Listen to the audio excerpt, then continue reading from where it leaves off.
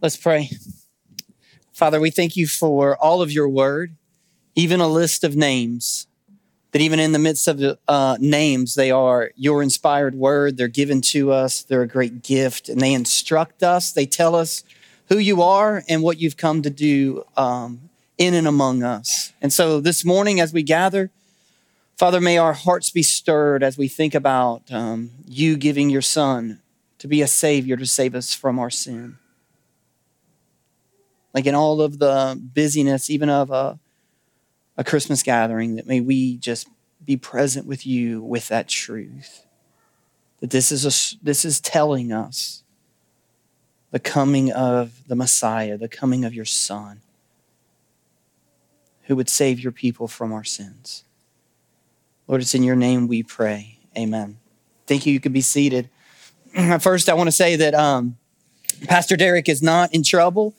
That wasn't punishment for anything. He didn't lose a bet. He's not being censured at all in having to read the genealogy of Jesus, but they include the genealogy of Jesus is included in Andrew Peterson's musical Behold the Lamb. And so it's actually a song. And so Derek has probably sung it more than anybody I know in here, but maybe anybody in Frankfurt. And so I just wanted to see if he could read it and not sing it. I thought he was going to rap it. I thought, man, you could at least do it to a tune, but nevertheless, he did a fantastic job. And so what I want us to do is I want us to focus in, and I know it's a little bit peculiar to start off a Christmas service with the genealogy of Jesus, but I know it doesn't seem very exciting. I know it may seem like we just ripped a page out of the phone book and you just read it, but here's the truth, that throughout the genealogy of Jesus, what we have is we have really an announcement of the gospel that is to come.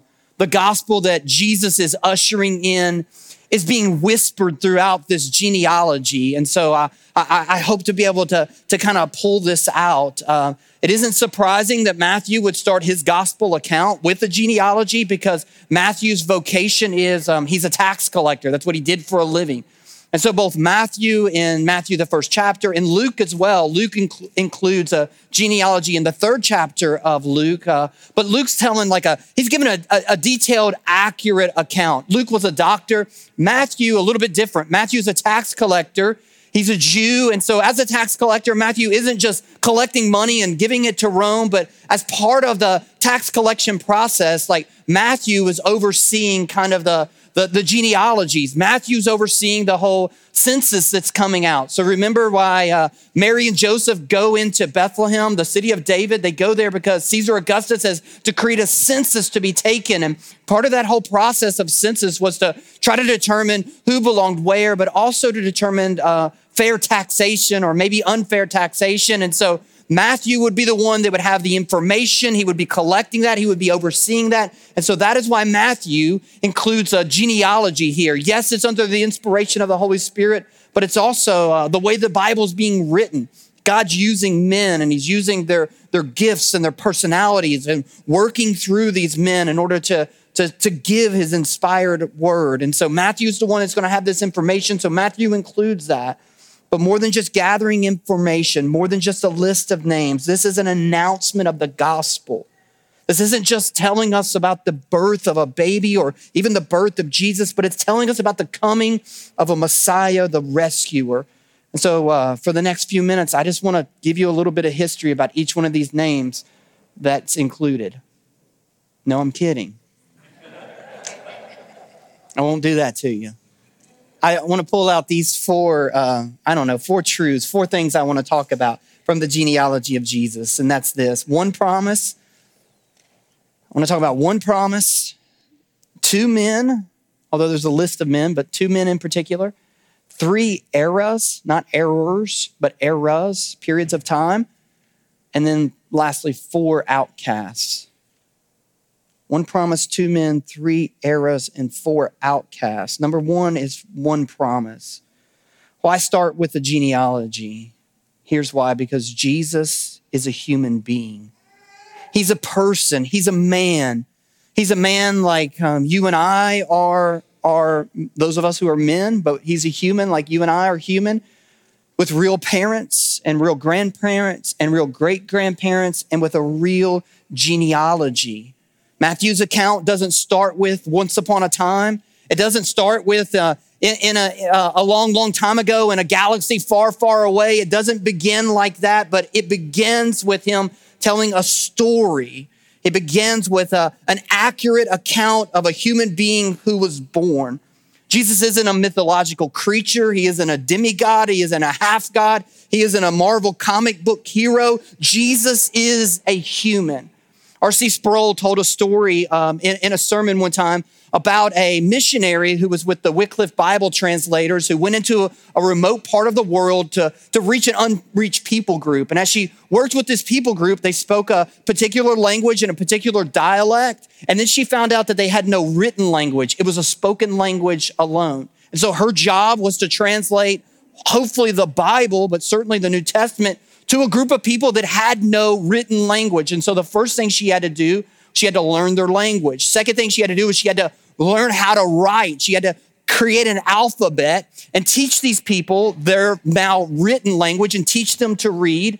And then alongside of that, what she did was she translated a portion of the Bible, and she chose the book of Matthew to translate, to give those people, to teach them to read. She's going to teach them to read Matthew.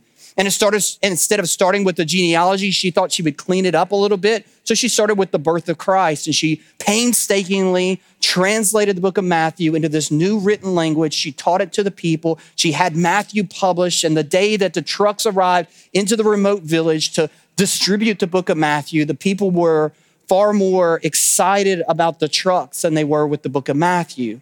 They got Matthew, and years went by of her teaching them to read. And later on, as she translated the rest of the New Testament, this time she went back to Matthew and she began with the genealogy. When that book arrived, one of the tribal leaders got a hold of the book and he read it, and he summoned the woman, the missionary, to come. And he said, wait a minute. You mean to tell me this story about this Jesus you're telling me is about a human being? Like, I thought it was just make-believe. I thought it was a mythological creature you were telling me, but when he read the genealogy, he understood that this is a real man we're speaking about here. And that's why Matthew begins here. Matthew begins as a way, because in the genealogy would have been a Jewish person's pedigree. It would have been their resume. I mean, for you and I as Americans, most of us, we may pay a little bit of attention to our genealogy, maybe as a hobby, maybe to try to figure something out. I mean, the new ancestry, stuff's out there that you can do. In fact, my parents, they kind of got into that. I don't know what the spin was, but my grandfather on my maternal side, my grandfather had always told us that there was Cherokee Indian in our heritage. And so my dad was kind of fascinated by that. I don't know, for whatever reason. He probably tried to figure out where his land was or what his rights were or something. There was some kind of spin or twist to it, no doubt. And so they did the swabbing of the cheek and the sending it off, and it came back. And I asked my dad, I said, well, what's our ancestry? And he said, 100% without any shadow of a doubt, Andy, it's Kentucky redneck. That's our history. That's your lineage, bro. Okay, I figured that, right? For us, it's kind of a hobby, but in this time, especially in this society, in this culture, it was your resume and it was your pedigree. But even more than that, as he's telling this story, as he's telling this genealogy, what Matthew wants us to make sure that we understand is this genealogy, this Jesus that's being born here, this human being that has come into this world. He is the fulfillment of one promise made by our Creator, one promise by an eternal God that has been given. And Jesus is the fulfillment of that. This one promise comes through promises given throughout the Old Testament. We'll get there next year. But all of the covenants point to one person. They point to Jesus. Here is the promise. It is the promise of the coming or the giving of a man, a human who will be a royal savior, who will bring God's blessing of salvation to the nations. That's the promise that's been given.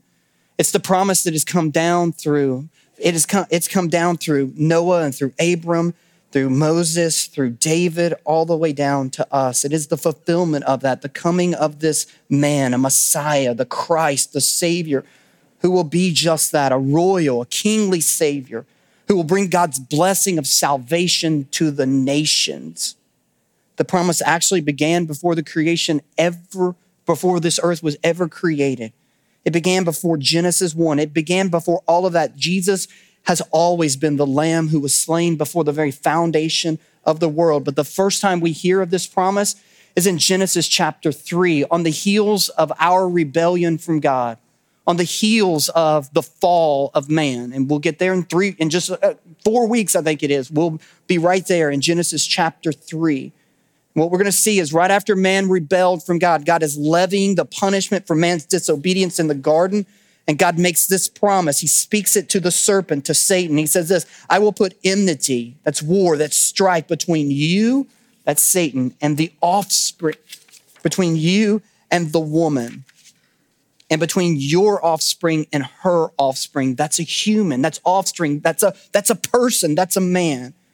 He shall bruise your head, that's a warrior. And you shall bruise his heel, that is sacrifice. And that's the first whispers of the gospel ever given in the Bible. Happens in the 3rd chapter, the 15th verse of the book of Genesis. And what we have here, Matthew records for us, is that genealogy. He's telling us the story through the genealogy of the coming of this human warrior king who will lay down his life as a sacrifice for us, this Jesus. The genealogy of Jesus is the coming of Jesus. It's the coming of Jesus to fulfill the promise of God. This is the announcement of Jesus' birth. It's announcement, it's not advice. Announcement is something that has happened.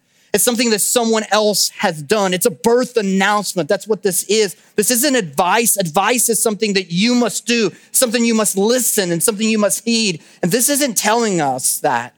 This isn't giving us godly advice. This is telling us, this is announcing to us what God has done. The coming of Christ, the birth of Christ, the sending of a Savior into the world to save us from our sins.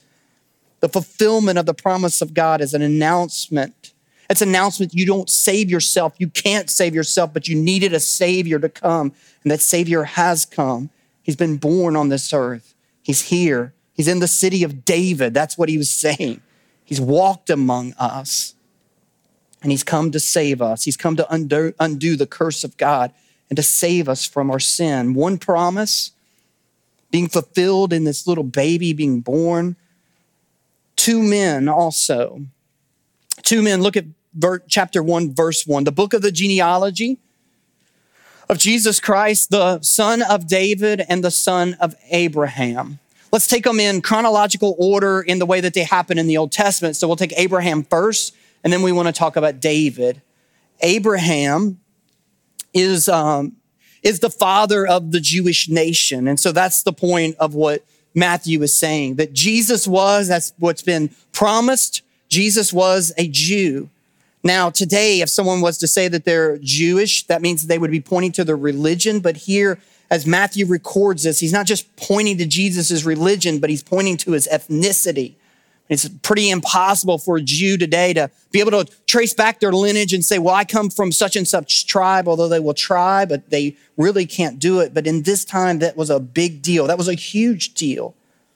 But more than just even saying that he was pure in his ethnicity, it's to show that Jesus is the fulfillment of that one promise. See, that promise that comes, it comes to a man, one man, and that man is Abraham. And you find out in Genesis, the 12th chapter. And for the ladies in the room, you're going to be there on January the 15th. That's why we're going to start in Genesis. We're going to fast forward a little bit in our study in Genesis, and you're going to start in Genesis, the 12th chapter. It starts with, class is called Beginnings, and it starts with, it's going to start with Abraham is where it's going to start. And we were going to have it in the conference room. We had it all set up. We're getting ready for it. And then there's been so many ladies talking about it that we've moved it into the cafe. And so we're really super excited about you all being there and participating with that. And then the men later on, closer to spring, we're going to pick right up in Genesis, the 12th chapter. You're going to get there as you're doing your Bible reading plan. Did Pastor Brian tell you all about that? We got these little cards made up. Aren't they nice? You can put them in your Bible. Like, I guess you could take a picture of this and put it on your phone, but this is why Bibles are good. Maybe for Christmas, you can ask your spouse or your parents or somebody to buy you a Bible, an actual Bible. Like, not that that's not a Bible on your phone. It's just always hard for me to read Holy Scripture on the same thing that, I get on Facebook on. But nevertheless, you do you. Understand new technologies, new times. We don't have scrolls anymore. We got books, and now you have phones. I understand that, but I'm just saying, it'd be great to have this. See how that works? It fits in there like a bookmark, and then you can read it, and your Bible reading plan on the back, and each day, I wanted checks, a place for check marks, but we just couldn't get them there, but you can put little lines through it, and you can read through. You can read through the entire storyline of the Bible, not the entire Bible.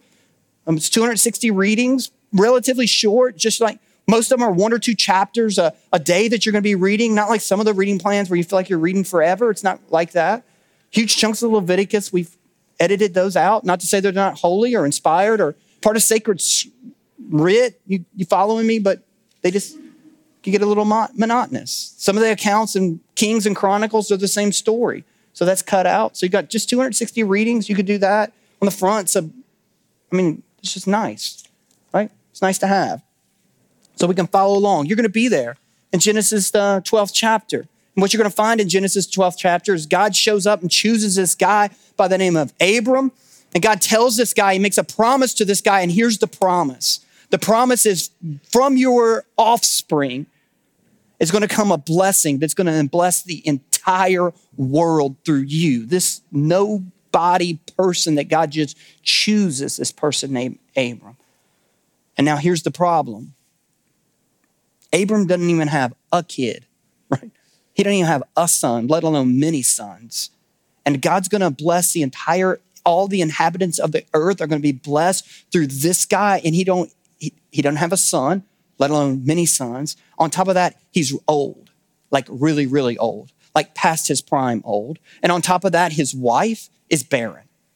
And so, okay, God, but listen, this is what Scripture says. When God spoke that promise to him, here's what he did.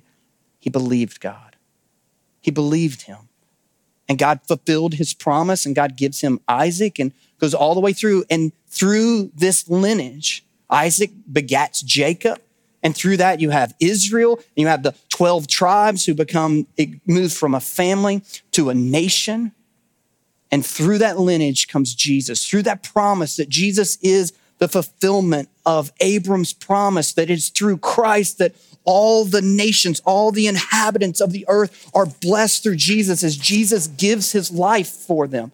In fact, that's why Jesus says that his last words on earth as he ascends into heaven is the Great Commission. And remember, part of the Great Commission is go therefore and make disciples where?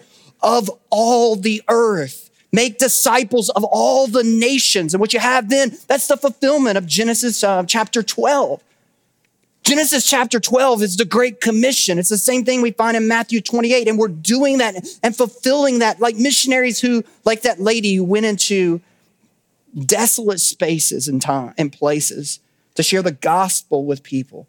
We're doing that. We're fulfilling that as a fulfillment to the promise made to the son of Abram. Matthew says he's the son of Abram, but he's also the son of David. Not only is Jesus a Jewish, but Jesus is also a king. David is the king chosen by God, and he is a warrior king. And in 2 Samuel 7, it's God makes a promise to King David and says, a descendant of yours will be on the throne forever. And Matthew shows us this. He shows us that Jesus is a descendant in the royal line. That Joseph and Mary, they're going into Bethlehem, which is the city of David. That's because they're descendants of David. In fact, both Joseph and Mary are both descendants of David. Luke, as I mentioned, Matthew's given us a genealogy, and Matthew's genealogy is the genealogy of Joseph. It's a descending. Make sure I'm right. Yeah, it's a descending genealogy. Matthew starts with Abraham and goes all the way down, begat, the father of, as Pastor Derek read, all the way down to Joseph, who is the husband of Mary. It's the genealogy of Jesus' adopted father, Joseph. But then you would say, wait a minute. If Jesus is adopted into the family, then what about the bloodline? There's no purity of the bloodline. Well, listen, Mary is a descendant of David as well. That's what Luke is doing in his genealogy. So if you ever compare the genealogies, you're going to say, wait a minute, they don't line up, they don't match up. That's because one's for Joseph, the other is for Mary. Luke's genealogy is an ascending genealogy. It starts with Jesus and it ascends actually all the way to Adam. And it too goes through David.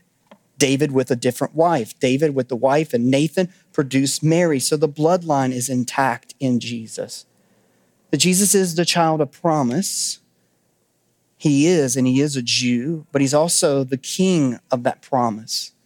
And how shall Jesus, as King Jesus, how shall he rule? Shall he rule by the law or by the letter of the law? How shall he rule? Shall he rule with an iron fist? No, here's how he rules. He rules by grace. And in fact, as we read the genealogy of Jesus, it's dripping with grace. That as you really think about these people, and if you have a working knowledge of who they are in the Old Testament, that you see God's great grace coming out of the pages from these people, from simple names, and they begat who, but when you understand what's happening here, you get grace all over you. That's what happens. You got two heroes of the faith in these two men. In Abraham and in David, for both the Jews and the Christians, we would say they're great heroes of the faith, but they're also both sinners. They're two men who are two sinners, as if God could use anyone else, but nevertheless, they certainly are sinners. Imagine David, a man who sinned so egregious with Bathsheba and had her husband murdered. Not just her husband, but when David's fleeing from King Saul, armies are after David, and David gathers up a band of warriors beside him. They're called David's mighty men. And these are men that would lay down their lives for David. And Uriah, the Hittite, is one of David's mighty men. He's a man who would have given up his life for David. He's not just a general in David's army, although that's who he ascends to be, but this is a friend, a trusted friend. And David steals his wife and then has him murdered. David the polygamist, David the sexually immoral, David a terrible father.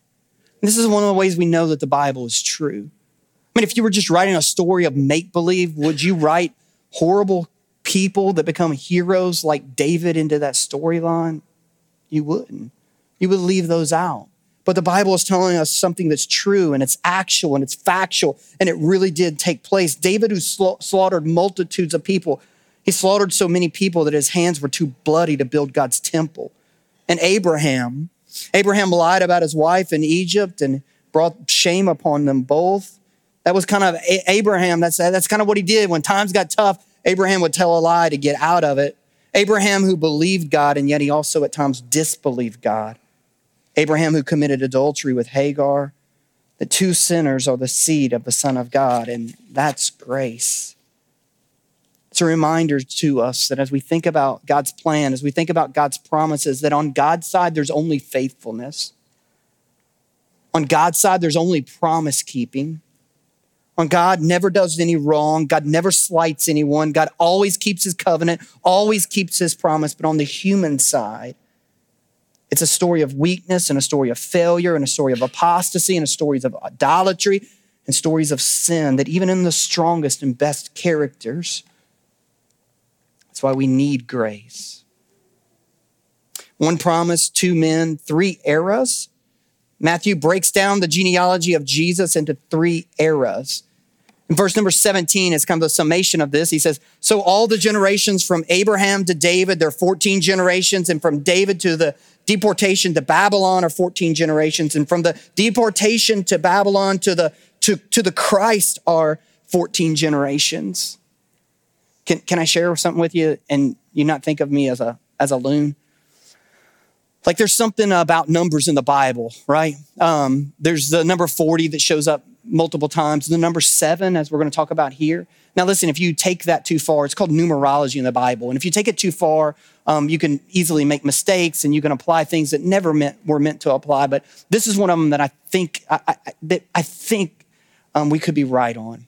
That what you have here, again, is 14, 14, 14. And so what you actually have is you have two sets of 7 that make up 14.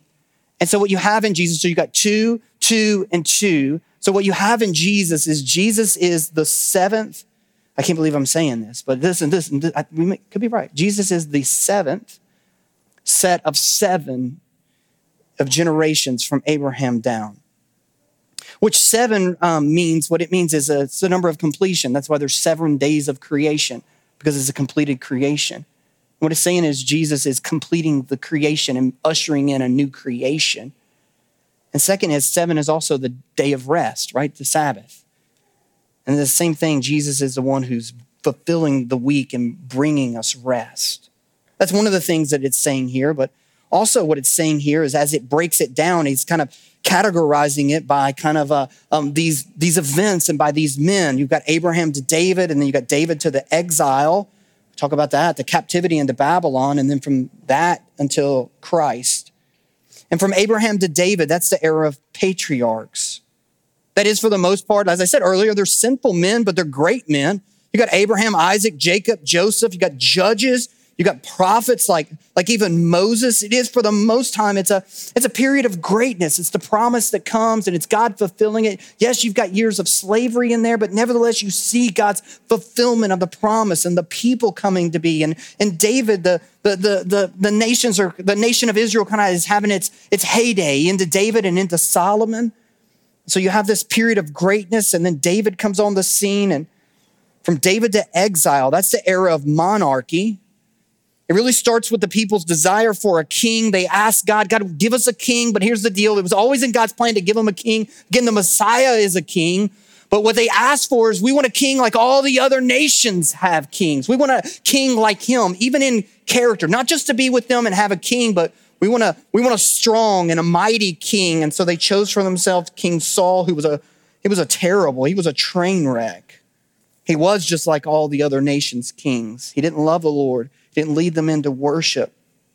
He was terrible. And then comes King David, the promised one of God, the one chosen by God. So if Abraham to David, all the way to David, is really a period of ascendancy. It's growing and gaining as Israel goes from non-existence to now an empire, now a city with walls and buildings and all of those things, and even turns into an empire. But really, then starting with David's sin with Bathsheba, is you see it beginning to decline.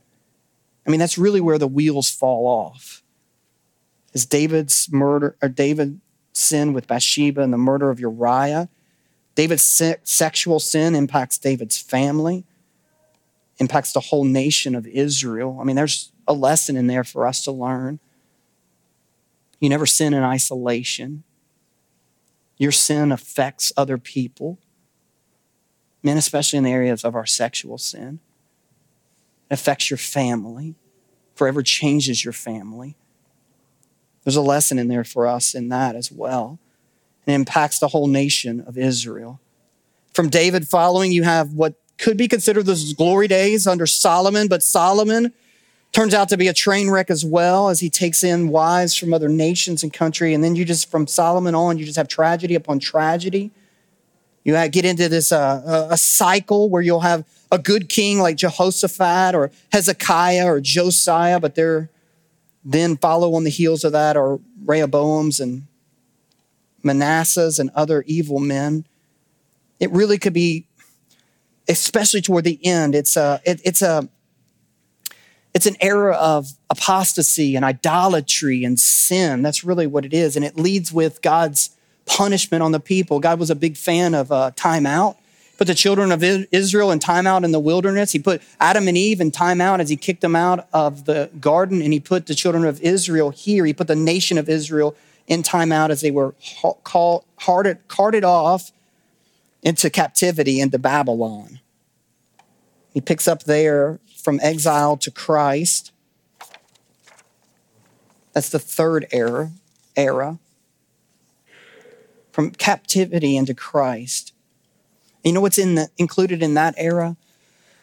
Gosh, not much good. Yes, they're able to go back into the city walls of Jerusalem, but Jerusalem's leveled by the Babylonians. It's flattened. There's a time under Ezra where things look good, but then those quickly fall on a period of time of 400 years of silence and darkness.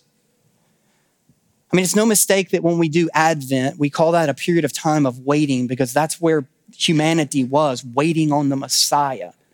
And we start off with candles that are unlit. that's to represent darkness. Like if we could get it dark in here, we would start off with just darkness in the room, because that's really where it is. They're 400 years without a prophet in Israel. 400 years where they don't hear from God.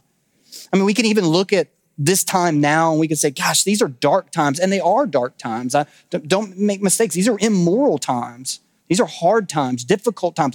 That much is true, but these are also good times.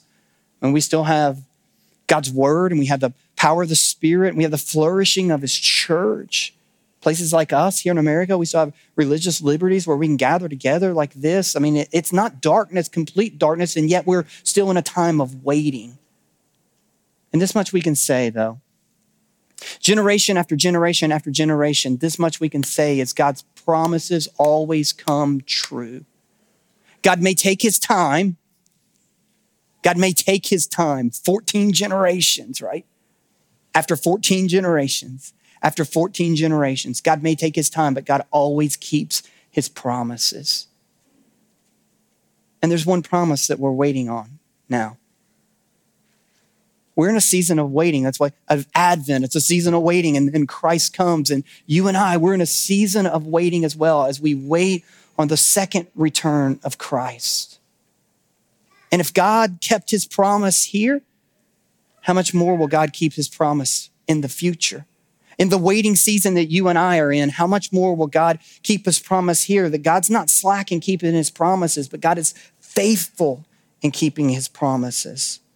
Christ will come again, and when he returns, he will make every sad thing come untrue. Lastly, 4 outcasts. Now, it just so happens that the 4 outcasts are also 4 women mentioned in the genealogy. There's 5 women mentioned here, but we'll leave Mary alone, but we'll speak about the 4 that Matthew draws attention to. Now, we know there are more than 4 in Jesus' genealogy. There's one for every man, but nevertheless, Matthew specifically mentions these 4 women under the inspiration of the Holy Spirit. It's a little odd that any women would be mentioned in a genealogy, but here Matthew mentions these 4. He's deliberately recalling and telling this some of the most sordid, nasty, and immoral incidents in the Bible. The 4 women are Tamar, Rahab, Ruth, and then he doesn't mention her by name, but Bathsheba. Tamar you'll find in Genesis 38. Judah was the father of Perez. See, that's why I didn't read it. And Zerah, whose mother was Tamar. That's verse 3. And Tamar is a woman who tricks her father-in-law, Judah, into sleeping with her. Even though in the fullness of the story, it's clear that Judah has been unjust to her, but nevertheless, she commits this act of incest, even though everywhere in the Bible, everywhere under the law of God, would have been understood that this would have been wrong. And even though Jesus is from Perez, not Zerah, but Matthew includes both to make sure that we understand the whole story. It is out of that dysfunctional mess that the Messiah would come. Rahab, who is what's her vocation? Anybody remember? She's a prostitute. That's right. Rahab the harlot, Rahab the prostitute. The spies will go into Jericho. They'll hide in Rahab's house. Not only is Rahab a prostitute, but she's also a Canaanite, which that is outside the Jewish covenant. Tamar, who is a moral outsider. Rahab, who is outside of the covenant. She's an ethnic outsider, a cultural outsider. The same could be said of Ruth. Ruth's godly. She's good. Boaz is godly and good, but Ruth is a Gentile. She's an outcast. She's not a descendant of Abraham. A cultural outsider is included here. And then lastly, the wife of Uriah. Bathsheba isn't named. I think that's not to dishonor her. I think it's more to dishonor and to slam David than it is to speak out against Bathsheba. I really feel like she was fairly innocent in this situation. Hard to tell a king no and keep your life. But nevertheless, it's out of that dysfunctional family. It's out of that deeply flawed man, David, that the Messiah comes. It's out of that immoral relationship that God even is able to work. Now listen, moral outsiders and adulterers and adulteresses and incestual relationships and prostitutes and cultural and racial outsiders, and yet from that family comes the Son of God, Jesus Christ. What does that mean? Hey, that means this on Christmas Day, on Wednesday, when you're surrounded by your family, like cheer up, right? Like if God can use a dysfunctional mess like this and bring good out of it, then he can use the dysfunctional mess that is your family and bring good out of it. That even though culturally they may be moral outsiders, they may be cultural outsiders, they may have been all of these things as outsiders, yet that is who Christ has come for, the outsiders. It reminds us that those on the outside can be brought inside. It means that no one is too far from God. It's a reminder that it is not the good people who are in and the bad people are out. It's a reminder that we were all outsiders and Christ has come. Christ has been born in a manger. Christ has come to take the outsiders and bring them inside by our faith in him, by his work and our belief and our trust in his work. And it is the grace of God. That's why I said this genealogy is dripping with grace, and it is. And what Christ does for us is by grace and grace alone. Sam Allberry, a preacher and an author, he tweeted this out. He said, Matthew's genealogy of Jesus, it includes the outcast, the scandalous, and the foreigner. The family Jesus comes from anticipates the family he has come for, which is us. That we were all outsiders. And Christ has come to be born, to live the life that you and I could not live. Perfect, holy, righteous, to keep God's perfect law on our behalf. To die the death that he did not deserve, but the death that you and I deserved. That Christ dies on a cross as a substitute. He's giving up his life as a substitute for us. He's giving up his life as a punishment for sin. Who sinned? Jesus never sinned. For those who believe in him, for those who trust in him, that our sin is accredited to Christ on the cross at the moment of your faith in him. Your sin is accredited to him. 2,000 years ago, it gets accredited to him. And Christ's perfection of who he is as the perfect Son of God gets accredited to you. That's the gospel.